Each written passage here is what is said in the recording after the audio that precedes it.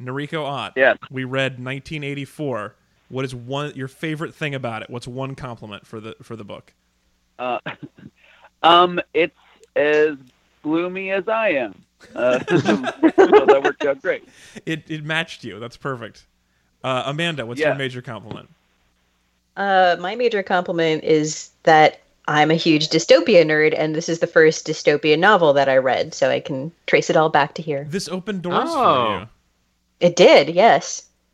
Doors where doors where bad things happen usually, right? Yeah. Yeah. I don't know what that says about me that I love them so much. But I haven't gotten back into the genre lately. What with how things are, so.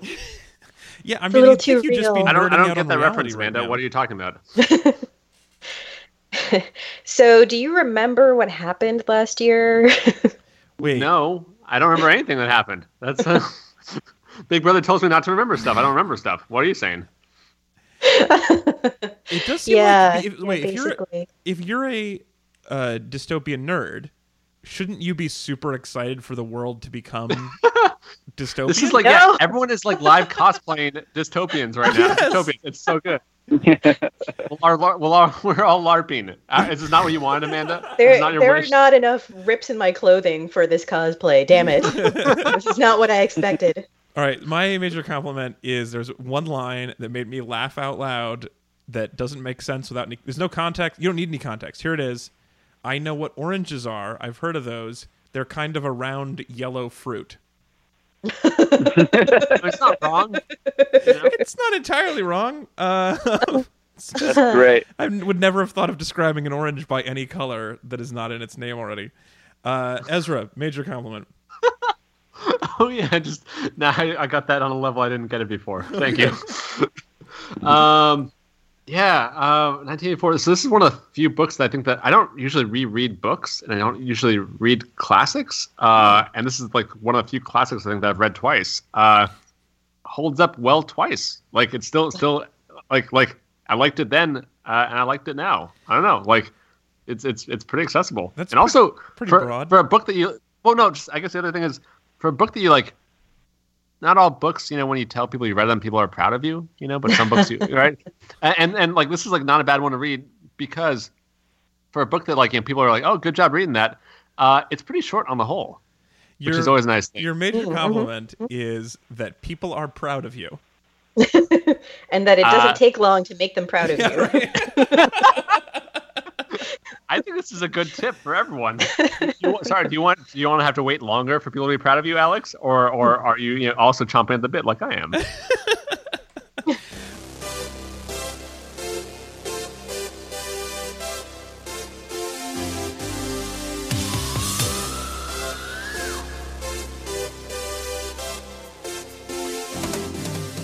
Good morning, Meat Suits. Welcome back to Read It and Weep.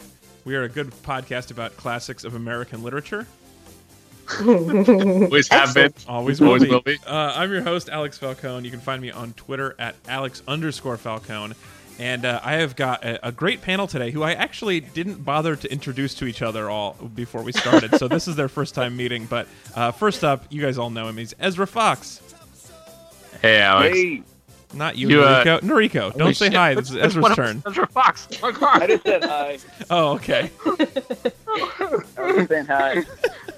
I guess that would be confusing. Another Ezra Fox? It would be so weird if I had gotten two Ezra Foxes. Sorry to introduce you, Ezra. This is you, and this is your clone that I made. Oh, man, this is such a weird way to reveal that for me. I think it's appropriate in this episode, though. Yeah. Oh, it would be. Well, I was going to do some bit about everyone knows what's behind Room 101, but now, this is we're inside Room 101. It's another Ezra Fox. This is actually my worst nightmare. Your greatest fear is yourself again? Because I would be like, finally, someone who gets me. All Ezras are really proud of their own uniqueness and would know they would do no matter what it would take to stop it being the only one. So it's a highlight situation. Right. Also joining us today, probably not a clone of Ezra, from skeptic.org and at Amandable on Twitter in Boston, it's Amanda Leinbaugh.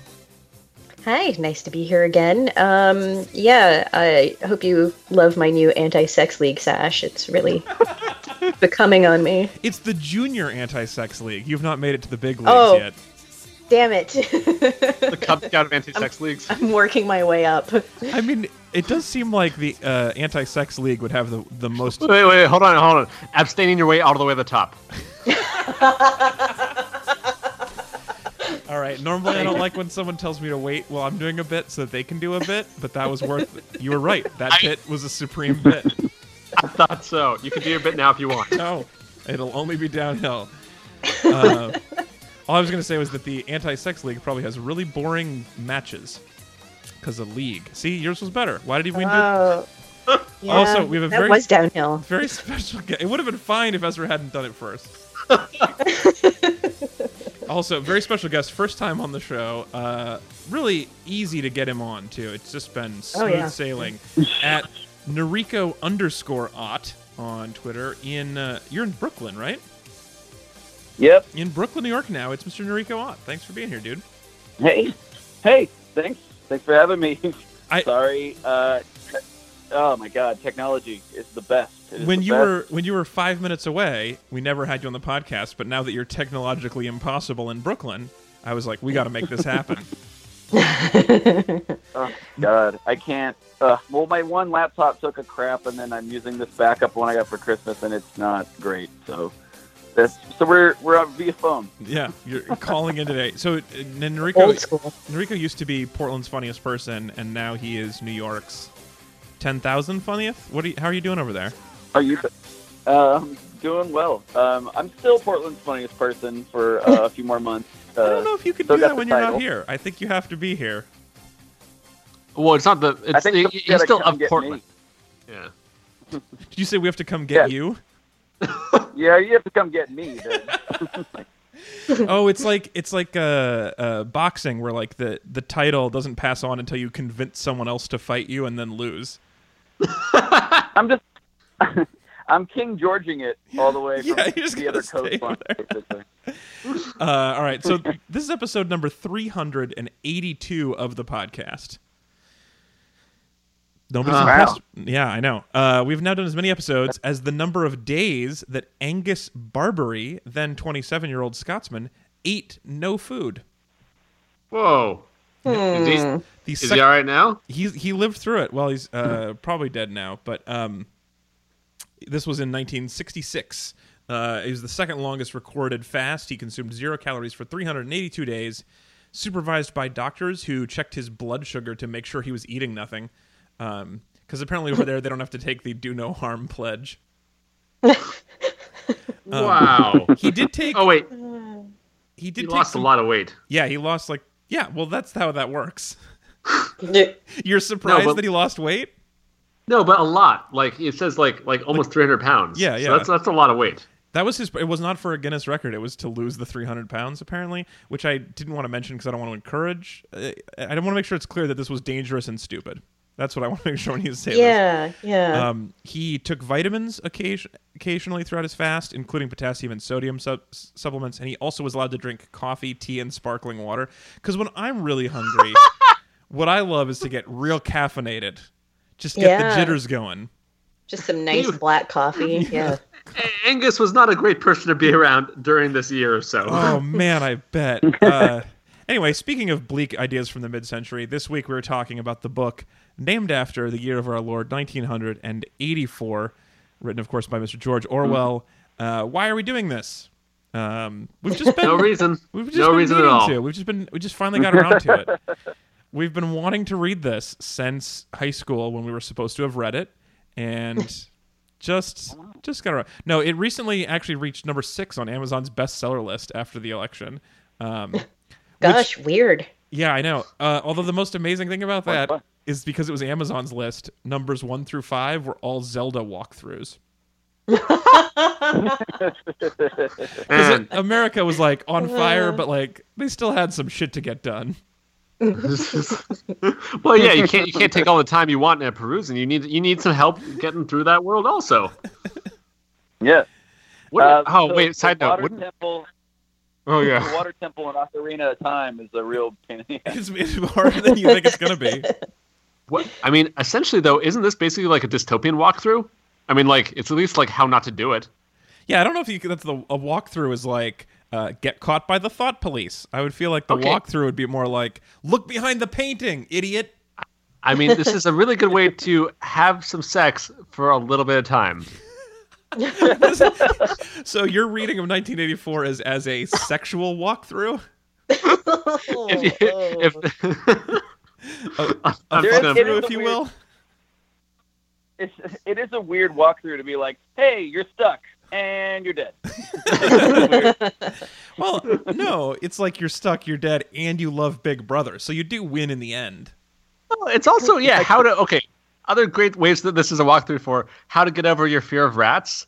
Nope. I do remember at the end where he was like, now I like rats. What if Big Brother was a rat? What if that's the big reveal? This whole thing was Big Rat.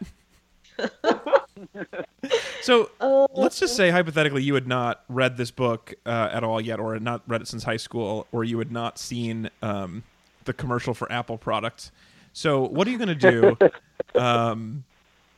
Let me give you a summary real quick. So this summary is I pulled the visual plot summary from Schmoop University. Oh, that's a good university. With a name like Schmoop. It's got to be good. Real trustworthy name, the Schmoop. It's pronounced Trump. So here's the 8-point walkthrough of how it all goes down in 1984. Number 1, Winston Smith. We meet Winston, a citizen of Oceania, who works at the Ministry of Truth. Part 2, Journal. Winston copes with his misery by writing in a secret journal when the telescreens are not watching. Super emo, right? Yeah, so far this book could go a lot of different directions, and one of them is he starts a band. Goes to Hot Topic. But then step 3. Realizes it's all bullshit, man. Step 3, Julia. Winston becomes attracted to Julia at work. Winston fears she is a member of the thought police until she slips him a love note. 4, Love Nest. And this is all in a visual summary, so the love nest has just a door that says "Do Not Disturb" on it, which is like really not sneaky if you're running from the thought police. Anyway, Winston and Julia fall in love and meet in a secret where they missing a word, Schmoop. Come on. They fall in love and they meet in secret where they believe they're unwatched. All right, I take back my insult, Schmoop. That was me misreading. You had all the words there. I'm so sorry. Side note, Love Nest was B-52's great hit as well. Nope, I can't do it. Step 5, O'Brien. Winston is drawn to the Revolutionary Brotherhood. He then seeks out their leader, O'Brien, who plans to share the Brotherhood's manifesto. 6, Surveillance. O'Brien turns out to be a member of the Thought Police. Winston and Julia are arrested and find that their room was being watched. 7, Room 101. O'Brien tortures Winston in Room 101. Faced with his deepest fear, rats, Winston tells O'Brien to torture Julia instead. This is so cute. This makes it seem like a kid's book almost. It's just so simple this way. And there's a little picture of a cute rat. And then step 8, Reconditioned. In the end, Julia and Winston are turned back into true members of the party. They now ignore each other as if nothing happened. Which really makes it seem like, this summary makes it seem like the whole point of the book was Winston and Julia falling out of love. Yeah. There's not really anything else going on. It's an interesting take. Do they talk? Are they hanging out? What are Winston and Julia up to at the end? I mean, I feel bad for thinking that Schmoop University had messed up. And as a graduate of Mups University, I was not prepared to read. Anyway, I don't know what Schmoop University is. Probably not a real accredited institution. Anyway, so that's what happened. That's the summary of the book. Is it an acronym? That's the book. I doubt it. Okay. Schmoop. No, it's like a test prep or SparkNotes type SparkNotes type of thing. Yeah. Okay. Really shouldn't call it university then. Anyway, so let's start here for our discussion of this book. So did everybody read this in high school? As you already mentioned that you had. Actually, no. I read it post high school of my own accord and felt super dope. Were people proud of you, Ezra, or just you proud of yourself? I was proud of myself the loudest, but I think other people chimed in. I read it by choice in high school. That's how cool I was. Oh, also pretty dope. I think I did the same thing. So, are you guys, when you guys say choice, do you mean the illusion of choice? I am so sure I had to read this for school. I can't imagine I read it on my own, but I guess it's possible. I didn't read a lot on my own. Although I read Aldous Huxley too, and I don't remember if that was on my own or for school. Did you guys read that too? Yeah, that was also optional for me. But yes, I don't like Brave New World as much. This is kind of an interesting divide that I found it from people. Do you guys so Ezra, you also didn't like it as much? No, not as much. What do you do? Nariko? Yeah. Shit, I liked it, but I think I liked 84 better. And I read them back to back. I definitely read them about the same time too, and I feel like I liked Brave New World better because it just seems more likely that the future is we all have drugs and sex and don't care about politics versus this one where it's like the government is keeping us poor to keep us in line. I just always feel like the more likely dystopia we live in is like everybody is just soft now. Yeah. I feel like that's fair. But Brave New World was also a genetic caste system, which was like... Oh, yeah, the betas and stuff. Yep. Yeah. Yeah. So that's almost... suddenly everything goes all red pill. Yeah. I mean, that is... I don't know. For some reason, that just makes more sense to me than the idea that they're so into the financial caste system that they have this apparatus where they're... Like, Winston tortures him for, like, months. Like, Winston's full-time job is torturing one guy for, like, 6 O'Brien's months. full-time job? Not Winston. Yeah, O'Brien. O'Brien's full-time job is torturing Winston for 6 months. Like, that is super wasteful of your party. And was watching him for, like, 7 years before. And I was with you. And, like, I didn't know how this could possibly be sustainable with that much care. I guess I appreciate all the governmental, like, actually, like, one-on-one time, but, like, I was like, this seems like bloat to me. Yeah, it does seem like the torturer-student ratio. You're more of a small dystopian government sort of person. Yes, exactly. You're more of a torture libertarian. Isn't that all of them? Yeah. I don't know. But like, I don't know. I mean, think about how torturous the DMV is, and we all go through... Yeah. That I feel like bureaucracy. Brave New World was like, we'll just put a little bit of alcohol in the when they're a fetus, and then they'll just be happy, and we don't need to worry about it. I don't know. I also was like a teenager, and I was like, cool, sex belt. I don't know. It just seemed like it worked for my mom. Dark. That's not true, and I'm so sorry. I love your mom. Okay. Good save. Yeah, she tuned out right after the first joke, but if she had stayed listening, she might have liked that second apology. I don't know. I just feel like the dystopia that I expect is more like WALL-E than like 1984. It's more like just, we made food cheap and now no one wants to rebel because they can just sit in chairs and eat food, as opposed to like we're spending all this time keeping you from eating because we know that'll keep you from rebelling. I feel like just keep it, like, it just makes so much more sense to dystopia by letting us be happy. Right. But it's also, pretty cheap to just not give us any rights and then change what facts are. And then, Well, yeah. So I guess that's the other thing that's really one of the things that stands out to me. So I guess then this is the next thing we should talk about is like, so we're reading this, obviously, because it feels sort of relevant again. And so I was like definitely reading it with that an eye towards that, like what parts of this do feel like prescient, like they predicted that's happening right now, and what parts do not feel like they got it right. And that's one of the big ones that stands out to me is the thing about facts, because the 1984 is all like we've changed the past, we control all the information, you will only ever see a newspaper clipping that we write. And what's actually happened is there's too much information, and some people just don't want to find it. So it's just, it feels like he missed by 100%, but in a really interesting way. Yeah.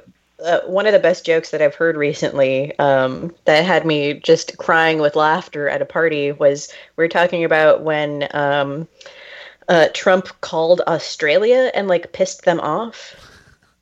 and like how fucking weird that is. And the response was just, we have always been at war with New Australia.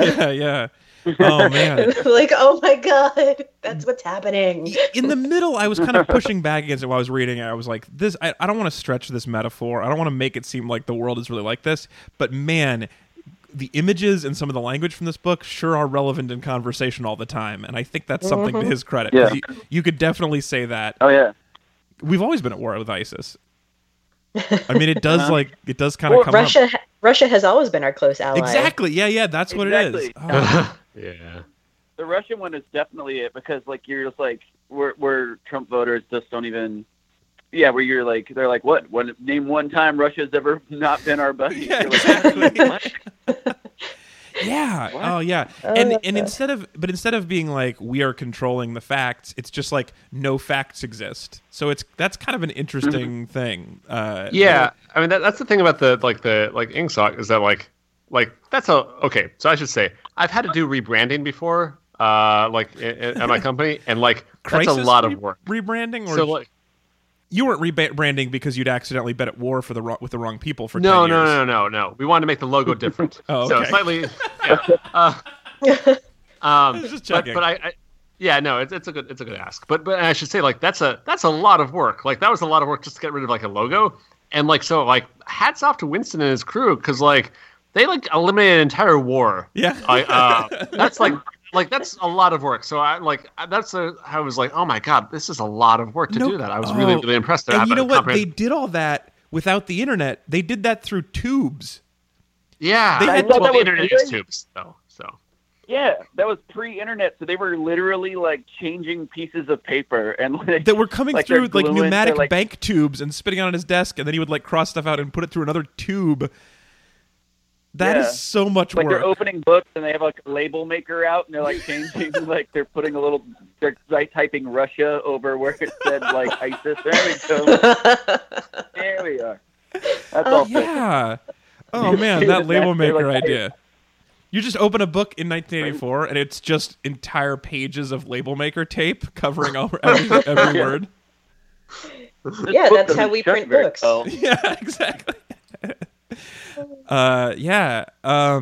It is interesting too because this is like pre-technology, so all of it is like it missed the internet for information. And I would love to say, man, once we have the internet, there's all this information. No one's going to have there's not going to be any of this nonsense going on. But it turns out China. You could just well, so there's China, North Korea, or you can just choose where you read and just read the wrong things. You can like only read Breitbart, and then you're like self-Chinaing yourself.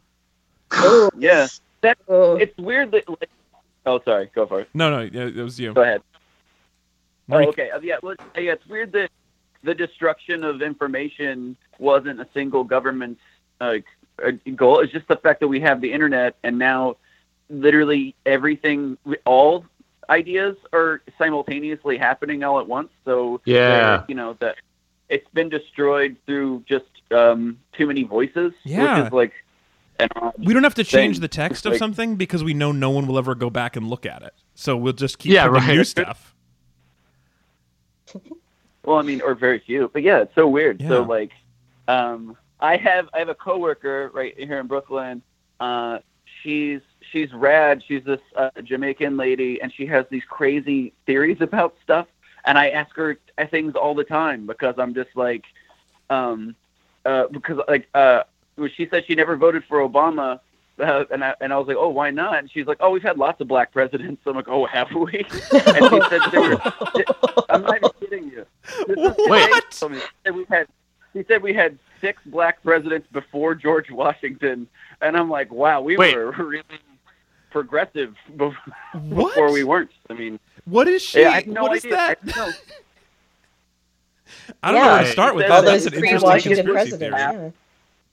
Abraham Lincoln was half black, according to my coworker, and Jackie Onassis also black. So wow. It sounds fake, but this is real things someone told me, and I'm just kind of delighted at this point. At the end of time, where I'm just like, oh sure, that's pretty great.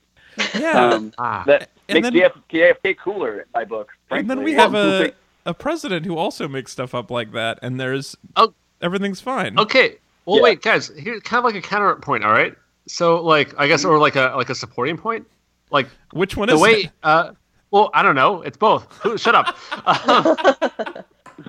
But my point is, so like the whole thing, like 1984, like everyone thinks the same stuff, and like as long as you have just crazy people out there, there's always hope, right? Because like you can't control crazy, so eventually, like crazy beats crazy, like the people who like are supporting Trump, yeah, some of them just like maybe will just go along with it, but at some point there'll be like a different crazy idea that they won't be able to suppress, and will come out and like just like I don't know, just it's like a whole like I trust the chaos, guys. Chaos will save us all. Weird that would be your argument. You think would help. There's a little more chaos. Throw chaos. It's weird. It's not like that's your solution to everything. It's funny because after you made that point, I still don't know if it's a supporting or a contradictory point. Exactly. Chaos. Amanda, since you're a big dystopia nerd, let's talk about the dystopia stuff a little more. What is it? Yay. Like? This is your original. So, like, how do you like how this world is constructed, or is there stuff that you prefer from other dystopias? Or, yeah, what's your how do you feel about this as a dystopia? I enjoy dystopias that have the big government feel. I'm not a small government dystopia fan as much. Wait, what dystopia is that? Whichever one you prefer, apparently. Keep going. So, yeah, I like the incredibly creepy feeling of unease that you feel through the entire book. The way that the sense of being watched, it just permeates everything, and it creeps me out every time I read it. And I feel like that's pretty relevant to today as well. Yeah. I mean, I'm not one of those super paranoid people that thinks the government is watching everything we do. On the other hand, they are watching your Samsung smart TV. Yeah, like and that shit like that comes out, and everybody just goes, yeah, I'm not surprised. Of course, like of fucking course. Yeah. I mean, on the plus side, like it's kind of the same thing where it's like the hiding in like just a sea of other information. Like that's a lot of shit to go through. Like I spend a lot of time on a lot of screens every day. Like good luck with that, guys. Like try to understand what I like. Well, that's actually so. There was the story right that WikiLeaks just had that the CIA can like spy on your smart TVs.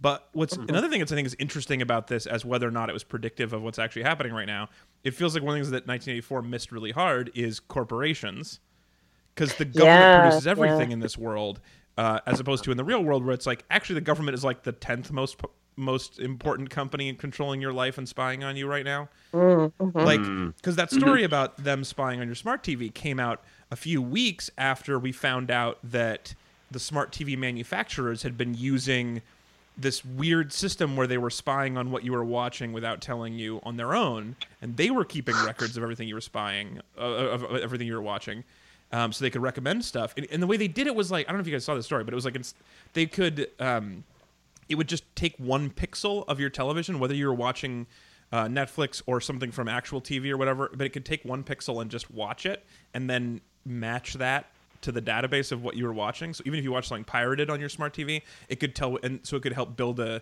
knowledge base about you. Like that was happening, and then we're like, oh, the government's also doing that. But like Samsung knows more about you than the CIA does. They're better at spying. Apple knows more about you than the NSA for sure. Google definitely. Well, they're connected. Like I can't reference it in a way that's gonna sound factual. But, oh, I can't wait to hear where from your this goes. coworker. Here we go. So Abraham Lincoln, right? There's actually reports about how the government has actually gone to internet companies like AT&T and stuff, and they've actually how do I see it? It's like there's just enough not information in here to make it sound like complete bullshit and complete conspiracy, but it's not. They actually have in the internet. The government the internet goes to to AT&T or whatever. Like so everything their corner of the internet. the government is actually downloading all of that information, and they're just storing it. They don't know how to search any of it yet. They don't have computers fast enough. This to, was from the Snowden revelations, right? Huh? This was from Snowden's revelations, Yeah, exactly. Yeah. Sorry. Oh, thank gosh, when you guys can back me up on that. It sounds crazy, but no, but they do have access to everything that you've ever done on the internet, and they just don't know how to search it. They don't have the algorithms and stuff created yet. So, and I'm super pro technology, and I believe that this is like, I'm not upset that Google knows a lot about me, and I would make that argument. I just think it's interesting reading this dystopia that's like, oh no, there's no companies. It's just the government doing all of this. And that's one place where I get really, I'm really skeptical about this, because the idea that the government would torture you to death over 7 months just so that you would think the right thing before you die is laughable and silly to me. But the idea that Google would track everything you ever do so that they can sell you an ad better makes perfect sense to me. Yeah. It's just the thing that's missing from this is, what is the government's motive is we want pure eternal power, and that is silly. What makes sense would be, we want to do all of this to make money off you. Then I'm like, oh yeah, of course, there's a profit motive. Yeah.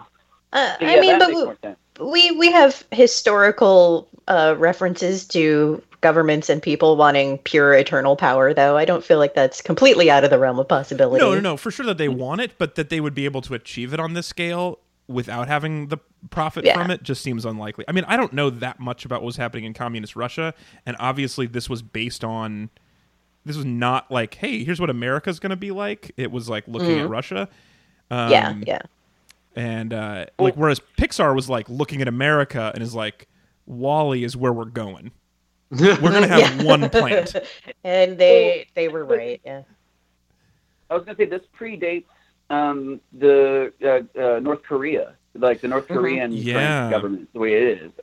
And it kind of really it better describes that, as a place, because they also have prison camps where they just work you to death, and then like everybody's being like watched at all times, and they believe that the people in the party believe Kim Jong-il can fucking fly and change time, and he's invented airplanes and everything else.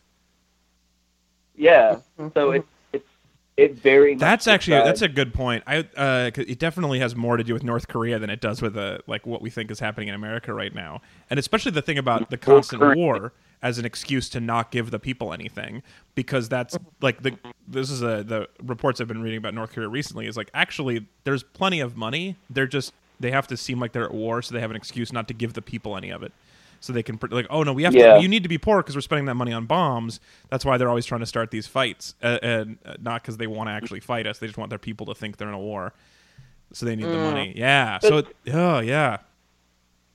there's precedent to that. I mean, the fact that like we're constantly at war with that's why the military-industrial complex really liked the Cold War, because they got to build up and keep taking money, to build bombs and nukes and build them, And then now that we have the war on terror, it's like a very similar thing. And there was so much surplus of what they made that they had to just sell it to cops, as like secondhand. Oh, jeez. So, yeah. Well, this is. It was for Homeland Security. It wasn't really a joke there, but No, I'm totally fine with us having periods of not jokes, but sometimes we get far away from a joke, and I'm like, oh, remember when there was a joke here? And then I get sad because the world is on fire, and I don't want to always think about it. Right. And yeah, the militarized police is like real unfunny to me right now. Wait, side note, what would be nice? Like something that would tell me how much I had to think about this stuff per week. Like, I would like the way like your parents have like where it's like, if you care about the news for 3 hours, you can play video games for a half hour.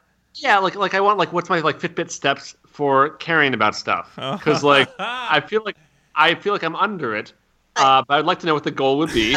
I know you totally don't mean it this way, Ezra, but whoa, that sounds super privileged. Yeah, no, that's fair. Man, so that is true. It does sound super the ultimate privileged. first world problem right there. But also, God, how much do I have to care about this? That's true. No, and that's like, really fair. Is there a way to make how much I care a consumable technological product that goes out of date every year so I can buy a new one? Can we gamify how uncomfortable I am? Man. That I was so ready to riff on that, Ezra, but Amanda burned you so good. Yeah, no, it turns out. Although, looks like beep beep, already hit my quota. I'm good to go. White privilege to take care of me for another 3 weeks. I'm sorry, my privilege wrist is buzzing, so I'm fine. I'm off the hook now. Whew, if I didn't have this, I might feel kind of bad, but we're good. So, no, I still feel bad. Good, you should. No, that is a funny idea actually, because I do think there are big parts of the news right now that if you care too much about it, you'll just die because there's not much you can act on.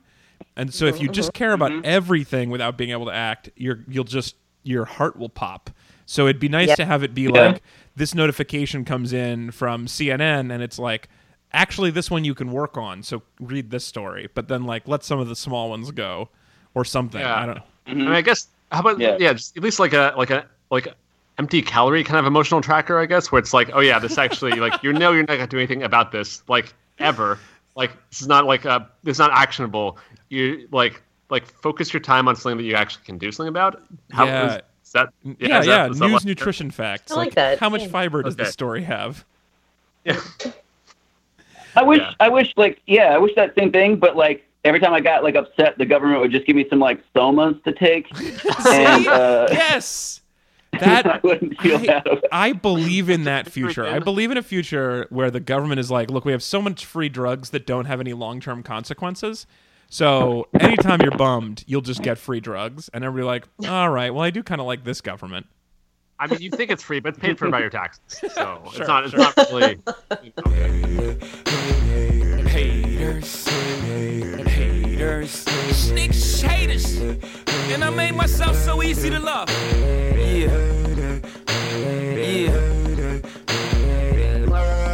How much they hate it. All right, so now it is time for lightning bonus round. We're going into lightning bonus round. Lightning bonus round. Here we go. We're gonna finish this shit up. So the first question that I have for you guys from lightning bonus round is room 101. So. The question is, what is in your room 101?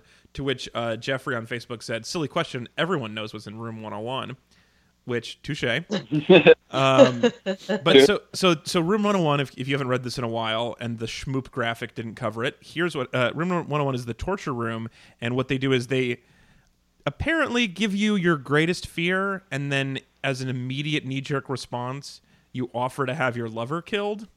Or something. Not killed, just that they have to take it. Yeah, but actually, I think that's fine because the rat wouldn't have been that bad for. Okay, exactly. So Winston hated rats. He got hooked up to a rat machine, which were gonna spit rats at him, and he was like, "No, don't spit rats at me. Do it at Julia." But Julia didn't have a problem with rats. She would have been fine. It's not betraying her. That's such an interesting point because in that world, it's like whatever our greatest fear is, it's not the same as everybody else's. So if we share our fears, someone else, whoever doesn't hate rats can take care of the rats machine, and someone is like I love heights, so I'd be like, let me have your heights machine, and and we could just This is one of McHugh's principles about trade, right? Is that trade can make everyone better, right? So you can just trade your punishments, and there's oh yeah, I'll take all your rats, bring them over here. I love rats, no problem. I'm so much more optimistic now. Anyway, but I guess the question is just, what is your if something was put on a cage over your face, what is that fear? What do you guys have? Do you guys have a problem with rats? First of all, and second of all, what would you do instead? Rats are fine. They're not the best, but they're fine. I'm not a fan, but eh. Noriko, you live in Rat Town I didn't now. think I was. Oh, I was I didn't think I had a problem with rats until a 6-pound one shoulder checked me on the way to the fucking subway the other day. Oh man. I've said this before on the show, but one of my favorite parts of New York is the rats, and I know people are grossed out by them, but I just love that there is charismatic megafauna living in the subway tunnels. It's so fun. They're so cute. Not charismatic, right? They're so charismatic. They're adorable, and they just hang out in the city. There are not enough city animals in Portland. There's pigeons, and that's it. And I love. You got swoops. We got what? Or what else? The swoops. What is they're called? Oh, the swifts. Yeah, but birds are stupid. Sorry, I was thinking with the college. I want mammals. I want little. I like when you see a raccoon. I know some people are freaked out. If I see a raccoon, best night of my life. They're adorable. They look like they're wearing ski masks. They have tiny. They wash their hands. I mean, it's great. I like rats. So anyway, I'm sorry you got children checked. I'll let it. I was gonna say I thought so too, but it literally when one like passes like just goes right between your legs when you're walking up some stairs, and so you can hear your nails on the concrete. Anyway, I'm sure somebody's listening to this and really hating it. So because this is other people's room 101. But what is your? Let's start with you, Ez. What's your actual 101? I mean, couldn't you just have another room 101 within it? Like room 101 is all the way down. Is redundancy. Well, just think okay, so everyone knows from room 101, the worst thing in the world, and so that means that it's all room 101s, right? Is it just constant anxiety of what's behind the door? Oh no, it's another door. Open the door. It's another room 101. It's like, oh no, but this one. So actually, if that was the case, then what would happen is as soon as you actually go in 101, it would always be less than your fear of it. So it's sort of like if the threat of room 101 doesn't torture you into loving Big Brother, then nothing in room 101 ever will. Oh. That's an interesting thought. Oh, wait, wow, no. Well, sorry. We need a second Infinite War to fund a project that big. We just don't have the budget.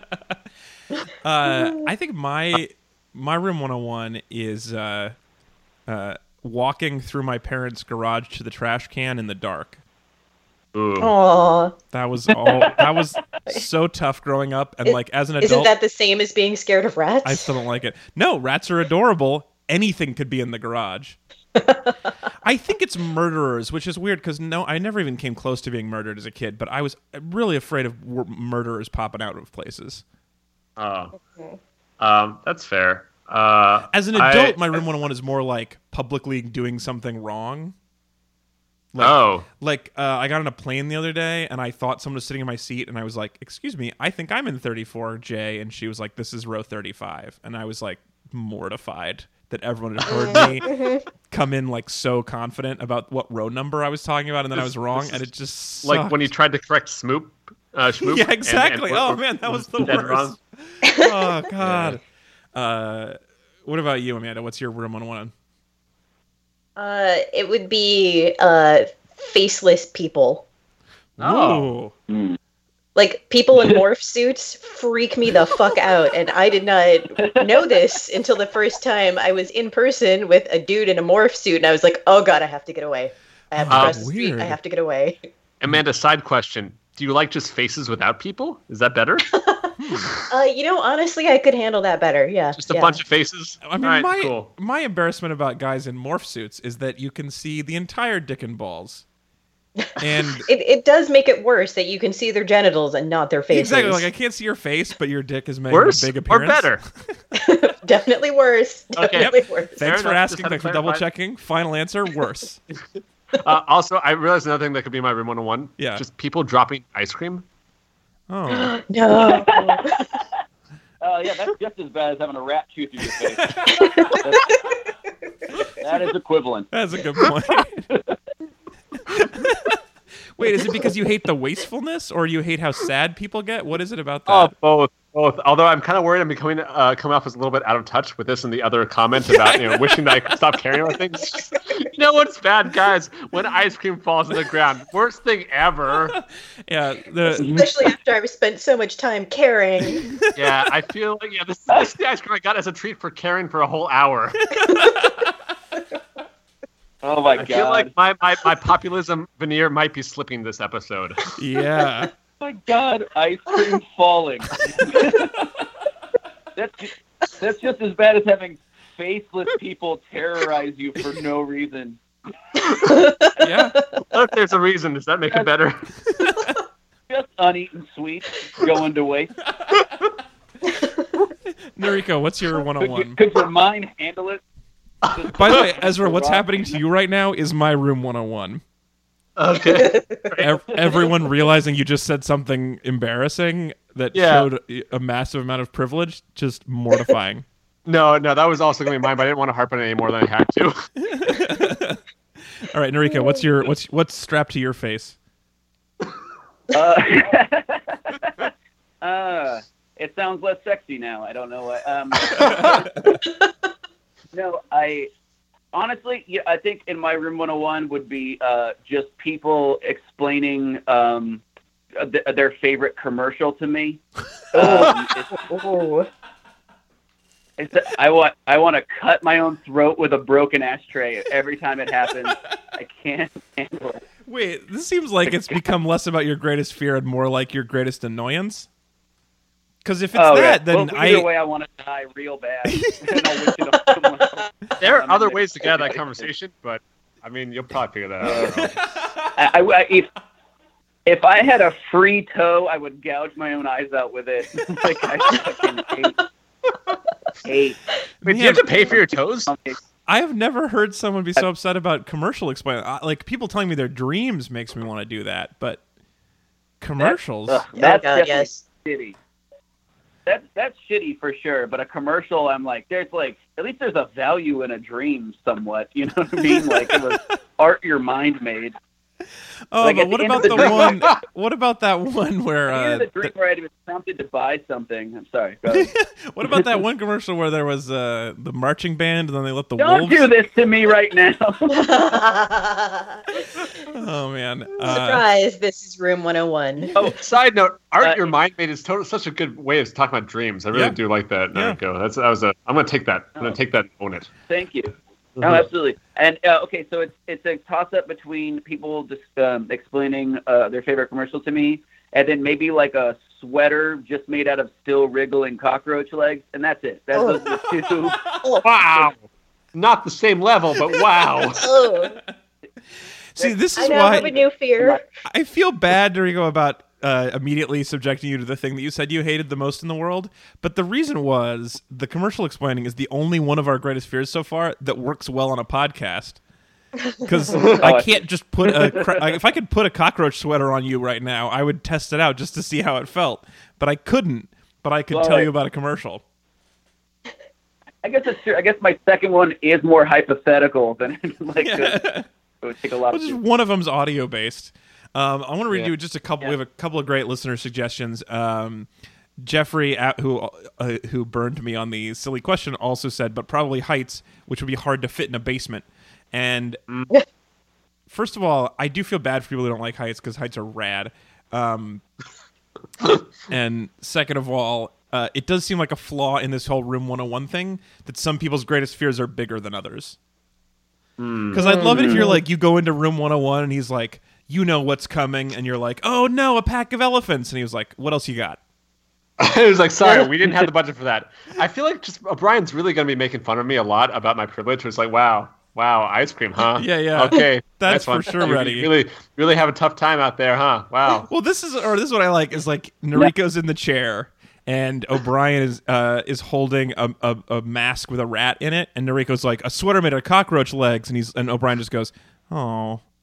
He's like, that's what I have back here. Let me just, I'll be right back. It's in the other room. I gotta go.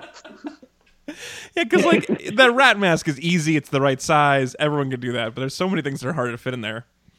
The other guy's got to try to figure out how to loom together. Like, so it's got a cricket loom. They've been putting still together. Living. Yeah. They got to get it fast before they stop twitching. With a lot of legs. I went to the CN Tower in Toronto the other day. Which is their rip-off of the Space Needle, and it has a glass floor. I don't know which one's first, so that may have been the other way around with the rip-off, but anyway, they have a glass floor you can walk on, and here's the best part of the glass floor. It creaks. And it's like 4.5 feet thick. It can hold 2 whales. It is so strong. They could make it not creak, but they chose to let it creak. And that is the fact that it awesome. Creaks makes me want to walk on it more than I ever did. I know. Like, I loved it. Oh, it was so good. Oh god, all of my organs just clenched. I know. Yeah, it's so gnarly. I also clenched everything. Well, and this is one of the things I like about heights is that like when I was walking across the glass, I was like, there were these 2 like business bros, and they were like ribbing each other about trying to like they made a bet of who could walk all the way across it and back without flinching. And I was like, oh, you guys think you're so tough, but you're not tough. I'll do it. And I'm fine about it mentally. But as soon as I stepped on it, my body was like, we're going to tiptoe at best. And it's interesting to have something so visceral. Feeling right now. So, good. Man, this Room 101 talk is gnarly. All right, Leslie said, wearing minimal clothes and being locked in a closet filled with angry bees, wasps, and hornets would probably get me to sell out nearly anyone. Which I love you. But that's like, if you're wearing a shirt, that would suck. Sorry, go ahead, Nariko. I was gonna say sorry. I was gonna say part of the Room 101 thing is that it's like a fear. So like, you know, that it's as much pain as it is fear or whatever. So like, right. I don't know. I think just, I mean, you know, you could just dump acid on your body or whatever, and you'd be like, oh, this sucks, you know, like, but it's gotta be. Yeah, that seems more painful. That's why I like the angry bees, because they don't want to sting you because they'll die, right? Like, they're just, the buzzing is terrifying, but they're not actually probably going to hurt you that much. Well, if side note, guys. You, then... Oh, sorry. No. Oh no! I was saying. Side note, I'm gonna make friends with bees tomorrow. Sarah and I are doing a beekeeping. Like we're gonna keep some bees. Like class. Awesome. Well, yeah, because I feel like aren't all the bees dying? I feel like we should keep them now because they're wherever they're going. Gotta hang on to my bees. Yeah. You gotta go. You gotta meet them before they're gone. This is like their farewell tour, and you're gonna go see. Meet them while they're hot. Nariko, what were you saying? Oh, about bees? I don't know.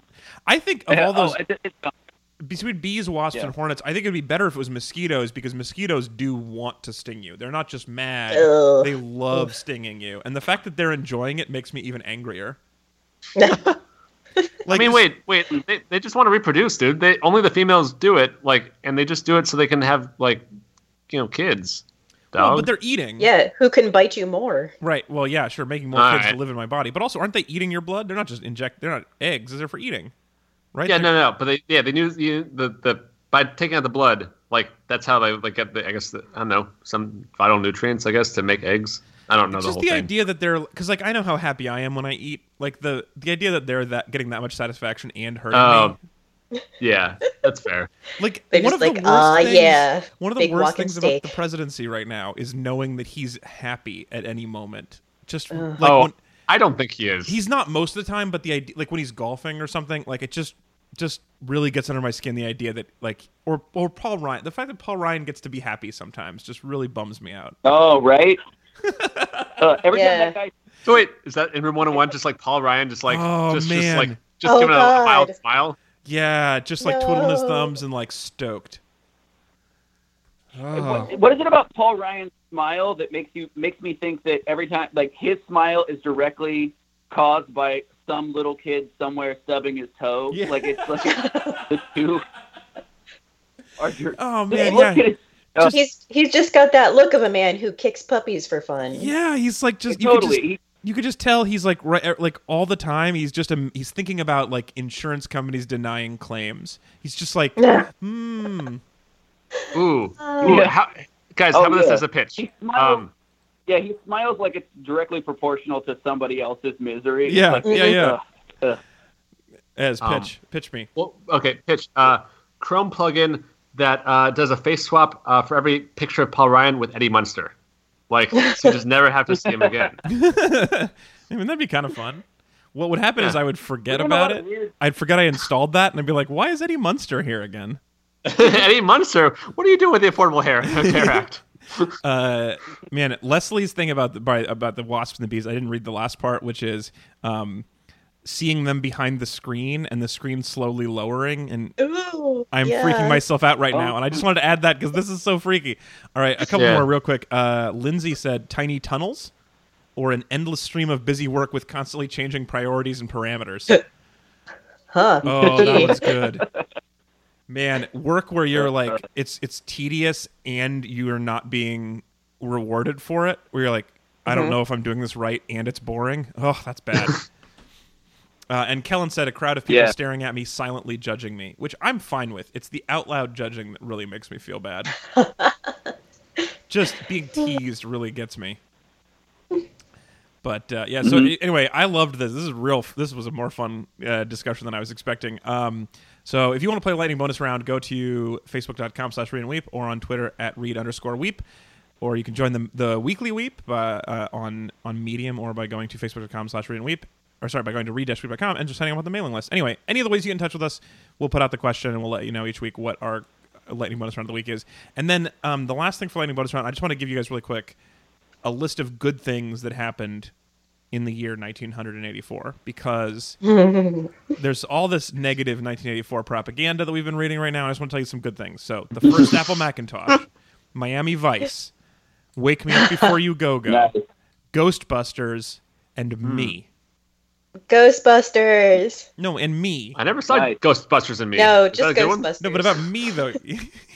Ghostbusters and Meat? Is that what you're saying? I think we had Meat before 1984. I came out in 1984. Came out of what? Well, let's not think about that part. Good for Just you. remember Good for it you, being buddy. warmer. Anyway, yeah, the Ghostbusters. Yeah, that's fun stuff. All right, that's lightning bonus round. Now, the last thing we're going to do our reminder. Also, the sorry, No, go. real quick. Also, the album 1984 by Van Halen. So just throw that out there. That makes sense. Some of you may have already Very good noticed there was a 1984 Van Halen reference in the theme music today. You guys don't notice that because I put that in post, but I had already decided to do that. Oh, right. I didn't. I was gonna put. Good job. I was gonna put a song. I was probably gonna do Jump, but I was gonna put Jump at the beginning, and then no one would, and like one person would be like, "Oh, that's from that album." Great joke, Alex. Yeah, well, no, you might as well jump. That's probably a good idea. Well, they could still have thought that before we got to this part. That's why I'm okay with it now. Is I'm hoping and the people who didn't get it are like, "Oh, that's so clever. I will never make fun of you in public." All right. This is what you want everyone to say. Now, minor compliment. We're going to go one more nice thing about the book. We're going to go in reverse order. So, Ezra, you're up first. What is your last nice thing about 1984 you're going to say for the show? Oh, man. Wait, Tetris also came out in 1984. Oh. That was a good year. Yeah, what a great... Man, everything that came out in 1984 is good. I mean, most I'm of it. sorry, that was probably too aggressive. Like Police Academy. 10 things, including me, were We could great. have had a better president. Yeah. All right, Ez, minor compliment. Okay. I mean, I honestly, I think like there's a No Retreat, No Surrender version of 1984 where we follow the rat's life that I'm super interested in. Oh, Like- what if the rat is more afraid of you than you are of it? Yeah. Like the rat is right? also in room 101, and it's like my greatest fear is people's faces. I just hate people's. The worst fear is there's being no in a faces tight over here. cage and a giant face coming towards me. Yeah, but I think it would really that rat would really have to question a lot of things. Like, so I picture like Winston just like in the in the bar, or in the cafe drinking, at the end, like, but the rat's just right there, like, next to him, just like is like, oh, like I did not have a good month. Winston pops the gin and is like, man, tough life. And he looks over and there's a rat drinking a thimble with gin in it and is like, tell me about it. Oh, that's adorable. All right. Me. My minor compliment. Man, so like I said, I read this a while ago, and I didn't remember it that much, I thought. But this book has so many... This is a very genuine compliment. Just iconic images that are so strong. And the rats in the face is one of them. Like, whenever 1984 comes up with Megan and I, somebody usually says rats in the face, because that's like the strongest image from this book is rats in the face. And I have some... But as I was reading it, I kept having these vivid, like, visceral flashbacks to the first time I read it. So, like, the moment where they find out that the painting has a telescreen behind it, and, like, the voice booms through that painting... was so powerful the first time I read it. And as I got there, I remembered, I was like, oh yeah, this is the book with that painting. That's so intense. And then, because I do remember being kind of happy for them and thinking like, oh, things are going to work out. They have a sex and coffee apartment. This is the best thing. It's all they do there is have sex and drink coffee. Like, what a happy, happy place. And then boom, telescreen. But just so many like super vivid things. And like the memory hole is just iconic. And vivid and strong, and just so many things like that. I mean, it's really an incredible like cultural item to have gotten through for so many different things. That's my compliment. That was so sincere and earnest. That's 100% Yeah. honest. Yeah. I like that. Yeah. Well, somebody will joke and save us. How about you, Amanda? Not me. Ezra, no, take one more swing. I mean, you can't miss if you don't try. Everything I'm saying recently has revealed to me that I'm a person of incredible privilege. And no, but you live a tough life. You're fun Groupon for beekeeping. Like you're doing it. I feel like anyone who can like choose to keep bees is not a great person necessarily. I'm really having a lot of questions, guys. Can I like somebody whose greatest concern in life is I've heard there aren't going to be more bees. I'm on it. Well, did you see Bee Movie? It turns out they're important. No, according to Bee Movie. Oh. Neither did anybody else, I think. Yeah. No. Sorry, Jerry.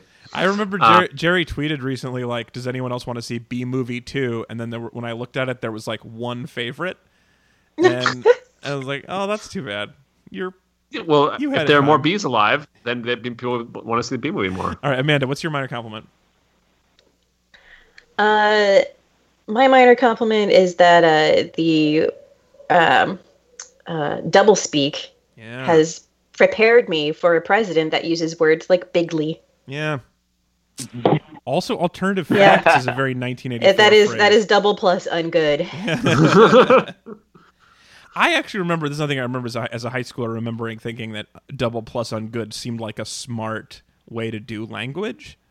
Yeah, like it makes sense. And I don't think that's the right takeaway from this book. And then it doesn't. Yeah.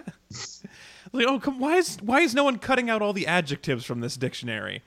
That's how it's not a great kid. That is not how English works, certainly. We're like, give us all the adjectives. We're going to take all of them. But so there are languages that have dictionaries that are written like this, you know, they're like, aren't French and Italian both pretty like tightly controlled? Don't they have like language police? French at least does, but I don't know that they're fighting a winning battle. Right.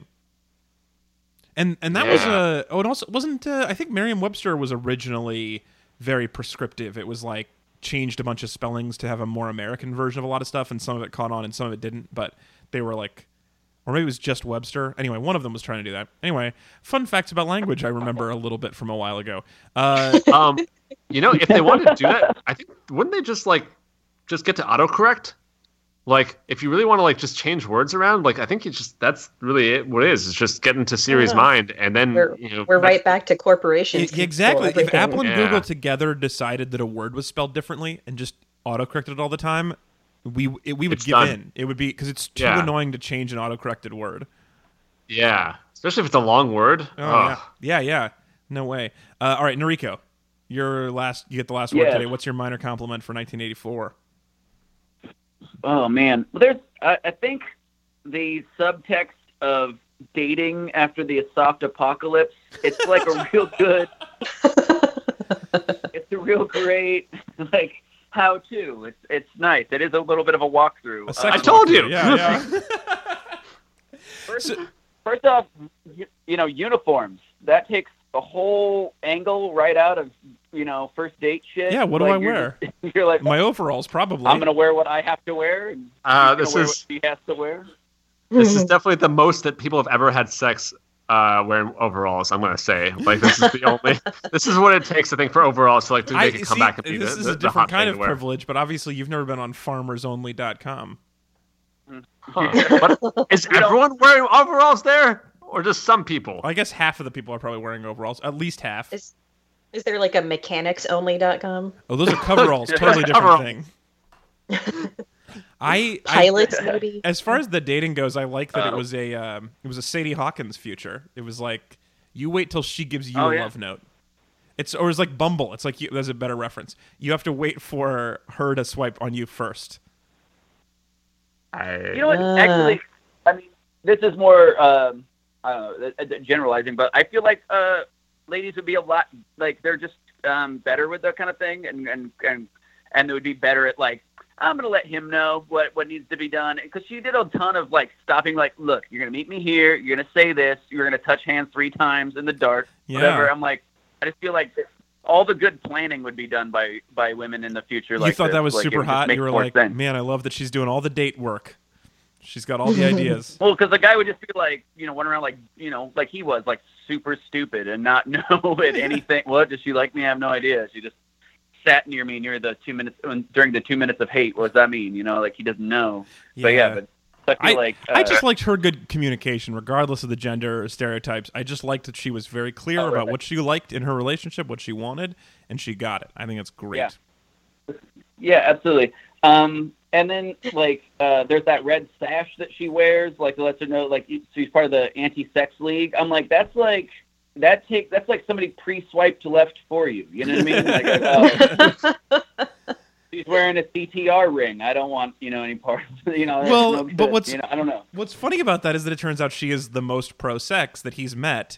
And so it's sort of like a CTR ring. It's like that idea that all of the Mormon kids were secretly really into doing it, and that's which in my experience not true. Right. Probably shouldn't say that, but then, in my experience dating a Mormon, it turned out sometimes they mean it. Yeah. and with the dating thing, no comment. No comment. Yeah, no, I shouldn't have commented. You guys are right on this one. I am way far out on this limb here, and I'm not liking that it's creaking, and it could not creak. It shows. And there's no business bro There's no one doing it worse. All right. Nariko, I'm going to cut you off there because I feel like that was a good ending, if you're all right. What? Did you have more, or is that... I feel like a good ending to me if you're... Oh, that's fine. That's good. Good. Perfect. Great ending.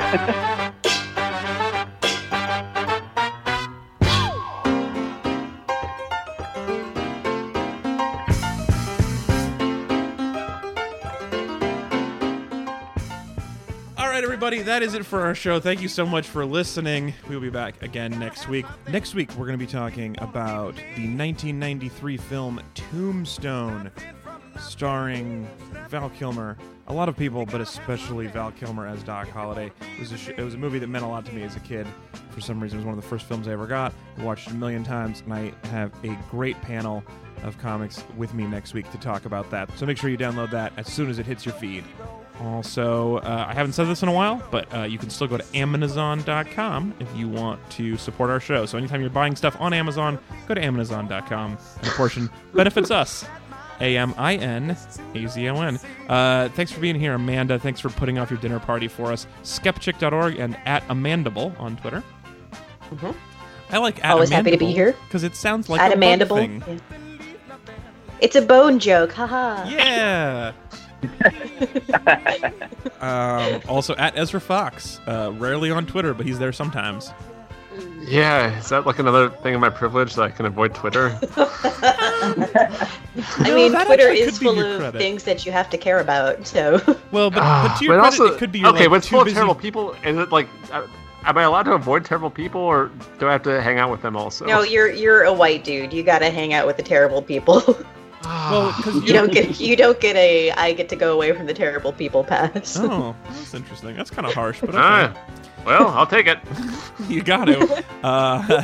And then @Nariko Ott with an underscore in the middle, NARIKO _OTT. Yeah, you know me. Thank you. That was a generous amount of laughter for a really dumb joke, Nariko, and it means the world to me. That's the first time I've heard that. That's great. Well, and check Nariko out, doing a lot of stand-up around the New York area now, and also might be providing you some pizza. I don't get it. I don't know if you want to talk about this, but Nariko moved to New York to help open a pizza place. Okay, that's cool. He moved to New York to help open a pizza place. I hear they need them. Oh, yeah. There was a niche, and we were like, what city doesn't have what? And you decided to bring your classic Portland-style pie. Yep, our classic, authentic Portland-style pizza.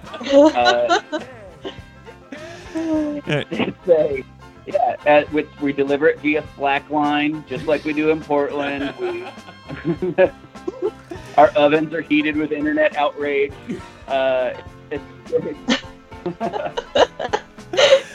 That's now you get it, Ezra. Now you're all caught up.